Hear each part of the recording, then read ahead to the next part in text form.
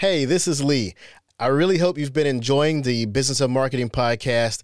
It's from marketers and for marketers, and my intention is to bring you value, experiences, and insights that you can use.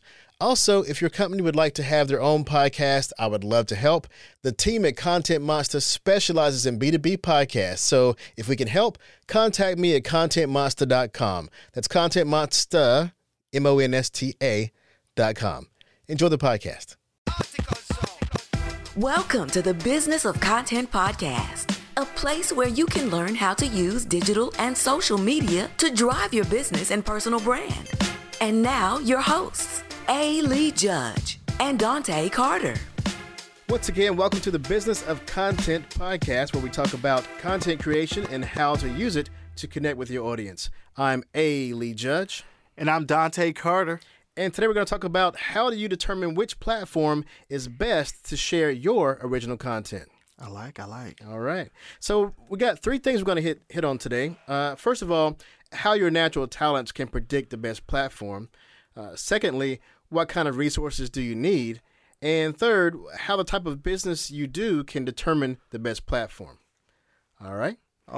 So you want to kick it off, Dante? We're going to talk about basically, first of all, how your natural talents can predict the best platform. What are your thoughts on that? I think when it comes to really trying to figure out which one of your talents fits a certain platform, I think you've really got to take a hard look at yourself, right? Figure out, okay, what am I good at? And I think we've spoken about this a lot in the past. If you hate being on camera and you hate the sound of your voice, blogging might be your best option. Mm-hmm. If you don't like being on camera but you love speaking, podcasts are great for you. And so I think it's really, really taking that approach. Okay, what do I like to do? Because what you love is what's going to resonate most with that audience. And so if you don't love blogging, but you're trying to write and they find all these grammatical errors, I mean, it just shows. Yeah, I think that the natural talent has a lot to do with it, because as we discussed before, one of the most difficult things about creating content is being consistent. And if you don't enjoy or like what you're doing, it's going to be that much more difficult to be consistent. So if you're a writer, just work on that area. Be a writer. Write as much content as you can. And, don't focus so much on other multimedia types as, podcasts or video. I agree. You might even consider, writing your scripts. If you insist on doing video, use that writing skill to write your script, or write for somebody else to do videos for you. That's true. So whatever you do, you figure out what your best thing is. If you have no problem talking, if you're a talker, then start a podcast. I guess that's why we're here right now, right? Yeah. We like to talk. Yeah. So we're here. There we go. If you have no problems with being in front of a camera and you tend to be like the one take king, or you can just talk and tell a good story on camera, then that's your place you should be. And I think another thing, just ask yourself, what excites you? I actually get excited about coming in here to record a podcast. I do. I'm just like, wow.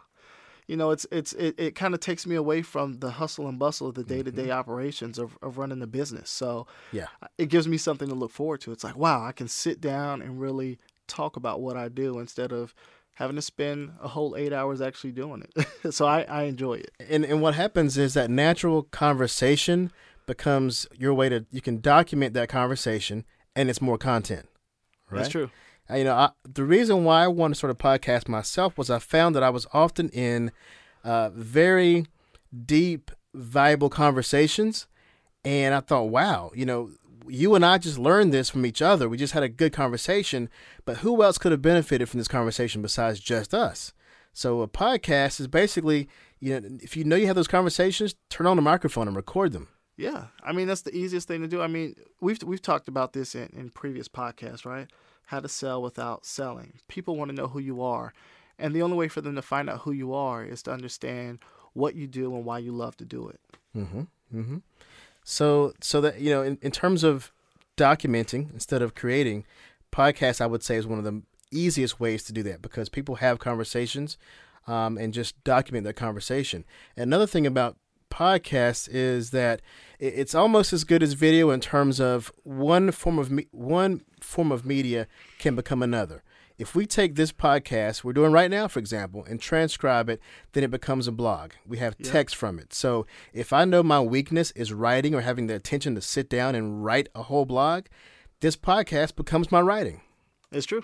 Right? Very true. There's so many great tools now. Even Google itself does really great at transcribing voice into text.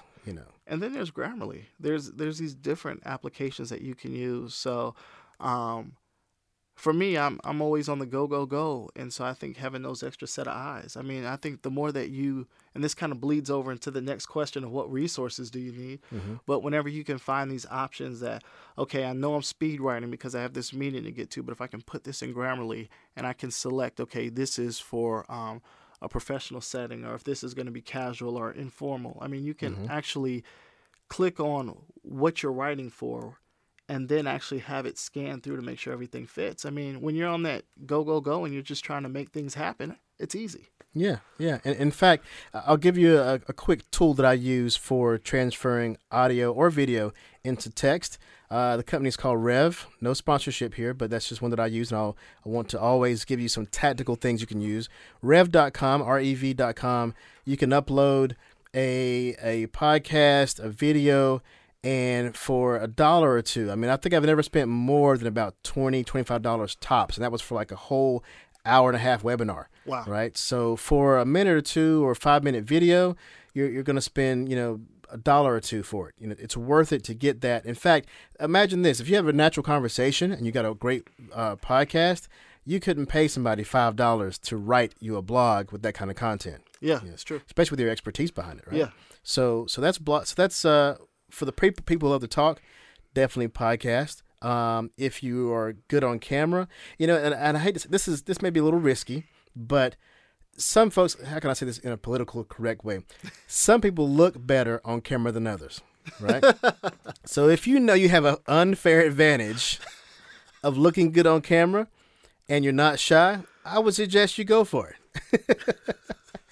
Or if you're just plain comfortable with it, no matter how you look.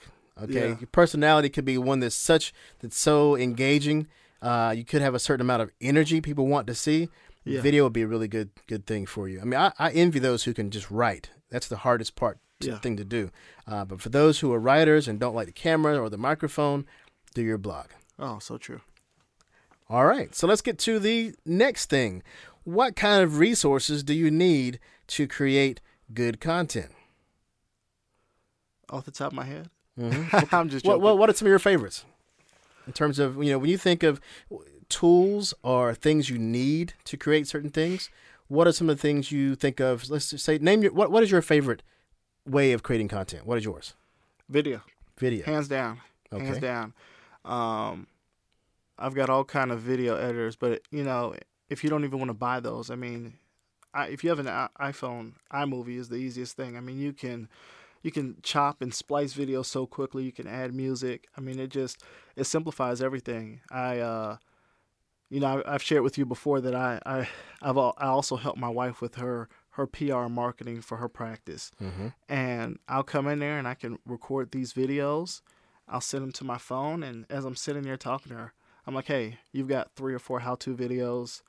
Do with them what you will. Yeah. And it's that easy. But I'm just a video guy, so I love doing that. For video, I mean, the bar for video is so the bar for entry is so low. You can create high quality video. We're all walking around with these 2 and 4K cameras in our pockets. It was so true. something unheard of 5 years ago, right? Yeah. So we have these high quality cameras in our pocket that do pretty decent quality. Even if you plug in your headset or your AirPods or whatever, you definitely can get really good audio from these phones. At least enough to start, right? In fact, I'll go in my phone right now. I'm going to show you some of the apps I have. I've actually got a folder on my phone of apps that I use for editing video. Uh-oh. So if you follow me on LinkedIn or Instagram and you wonder how I did some of the videos, I'm going to give you some tips, some tricks right now of my favorites. One of my favorites is Video Shop. These are all. I'm an iPhone user, by the way, so these are all iPhone apps. Uh-huh. They may or may not be on Android. Probably so. So in my top 9 in my grouping here, I have Video Shop. I have Clips, which is I think a Facebook tool. Uh-huh. But Clips allows you to speak to your camera, and it will add a caption as you go along. As you're saying it, it will add captions to it. Later, which is a Instagram tool that I use for later, for posting things later. Yeah. Cut Story, Hashtagger I use to find hashtags. There's Facebook Creator. Then I have ones that are good for shaping the video to different formats. It's very important to know what format you're sending stuff for. You talking about like InShot? Exactly. Yeah. That's one. Yeah. That one is so pop. I don't even have it in the group. I have it out by itself. It's out by itself. InShot, SquareKit. Let's see. Well, that's a different one. Nutshell. And for text, I have Over. I have Vaunt, and I have also Text on Video, which is way in the back, so I must not use it very often. And another favorite is Videorama. But I will say VideoShop, Clips, SquareKit, and InShot, my favorites, because I can say, okay, this is going to be for Instagram. I can take one video, reshape it for Instagram, reshape it for LinkedIn, reshape it for YouTube, add text, add narration. So those are my favorite tools. And I like the iWatermark as well. You know, got to put the logo on there. There you go. There you go. And got to put the logo on there. And you'll find after a while, you'll find some of these tools overlap, but there's always one thing that one does better than the other one. So you may end up with a whole arsenal. So in terms of tools to use, so that covers video. So for audio, now, you know, if you happen to have the luxury of having a studio microphone, that's great, but most people don't. So there's lots of good USB podcast microphones you can get for under $100 even on Amazon. You can plug straight into your laptop and start podcasting. There's even several you can use right from your phone where people can call in to the service and actually be guests on your podcast. I think it's Anchor. Anchor, yep. Yeah. I got that on my phone right now. So as you can see, the entry level, if you really want to create content, is very low. It's there. There's definitely the sky in terms of how high you want to go in terms of content level, but to get started, the barrier is pretty low. Yeah, very low. And in terms of blogging, I mean, you probably have access to Word, or even Google Docs is free. And then, you know, Medium is free, so you can post your content on Medium, on LinkedIn, or go to step a little bit higher and start a WordPress blog or something. Yeah, but I think Medium's a great avenue for if you're looking to get the attention of Forbes or Inc. Or entrepreneurs, just all these different other outlets that carry such large platforms, because they're always looking there. They're like, who's a great writer on this small platform that we can pluck away.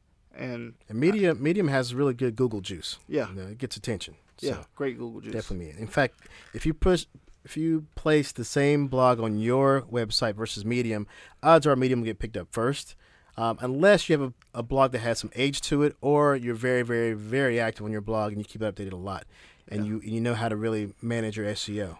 And like I said before, Grammarly is huge. Now, do you use Grammarly as a tool to make sure your writing's correct, or how else do you use it?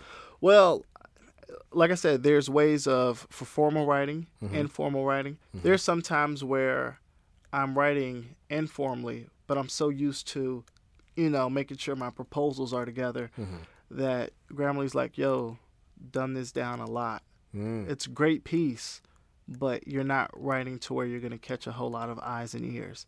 And so it's a great reminder, because you have to really understand your target audience. Now, is that at a paid level of Grammarly? Yeah, it's a paid level. Okay. And so I think it's like $5-10, nothing too bad. Okay. But and that's monthly, it's $12 monthly.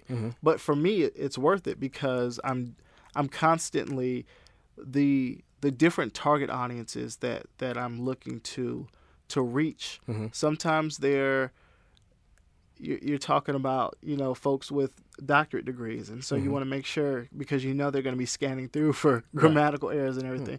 Then sometimes they're everyday people like me and you, and so you want to make sure that you're communicating with them as well. Right. And I think it's also important to know too, when you're writing, unless you know as a fact you're writing for a certain high level of audience, you should try to find a sweet spot of average. Yeah. The average reader reads at a high school level. Yeah. So if your audience is broad, write for that level. Don't write above, because people above it can understand it. People below it can understand it. If you write too high, you can lose audience. Yeah. And so I have the free version of Grammarly that I have the plugin for. So whether I'm writing online or just filling out forms, even, it's going to check everything I write. It's going to be checked. But I could definitely see the advantage in having a paid account for long form writing. Yeah.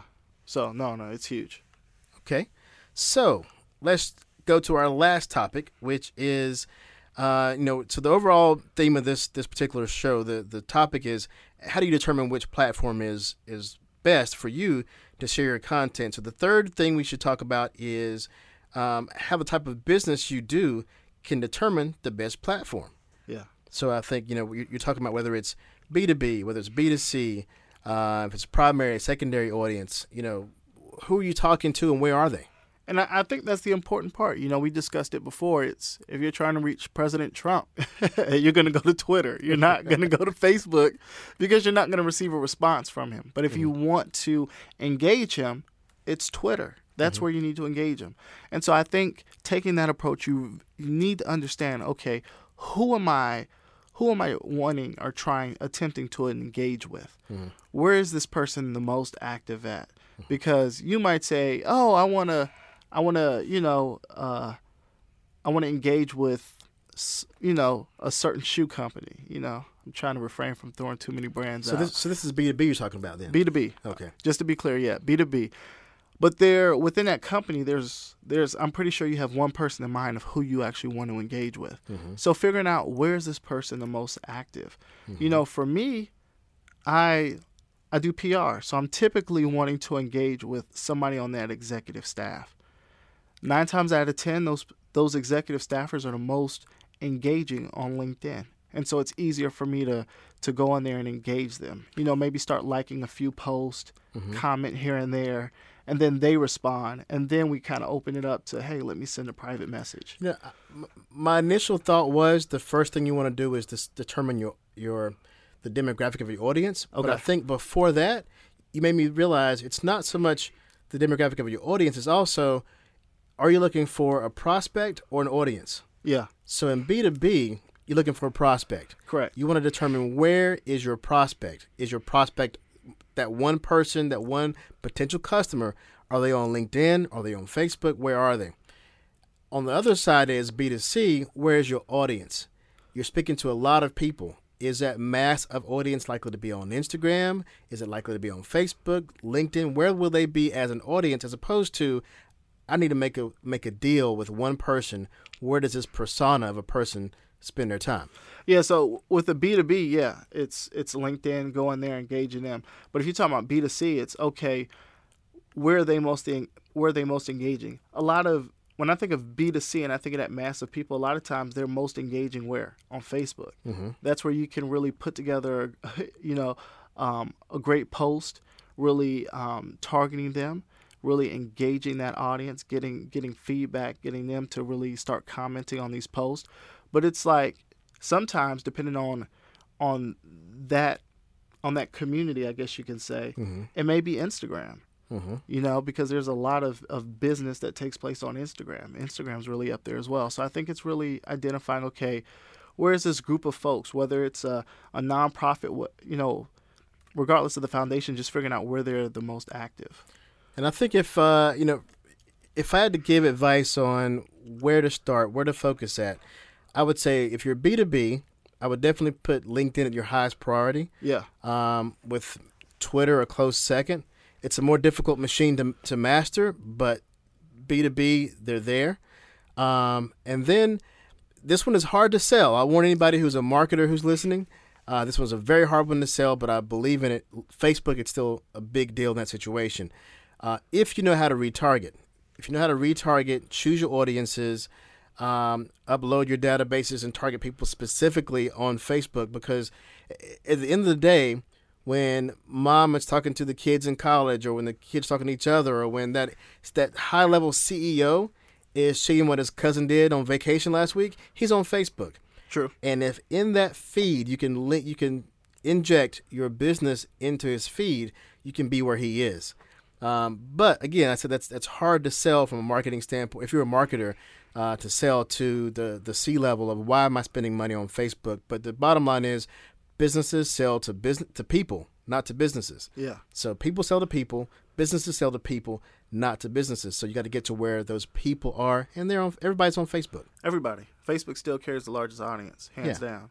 And so I think that's where that understanding, back to my comment before of, whether it was a certain, shoe company, that's why it's very important to identify, okay, who do I want to contact within that company? Who's going to be the best person for me to make that connection? And not only that, also really identifying, is there somebody that I'm connected with on these social media platforms that can connect me with that person? And so I think, to your point of marketers, I think there's a way to do everything. And I think, to your point, it's possible, but it's the game plan, it's the strategy, it's the tactics that you use to make that. Yeah, that you have end to result really happen. know the business-minded way to go about using Facebook. You can blow a lot of money on Facebook from a business standpoint. If you're a business, if you don't know how to retarget, if you don't know the language in terms of how to retarget, how to find those audiences, how to pay to play on Facebook. Facebook isn't a place, I don't think, for business to be social, unless they have some amazing ad agency making funny commercials. It's a place to pay to play, and it's a good place to pay. Good place to pay to play. Say that 5 times. Yeah.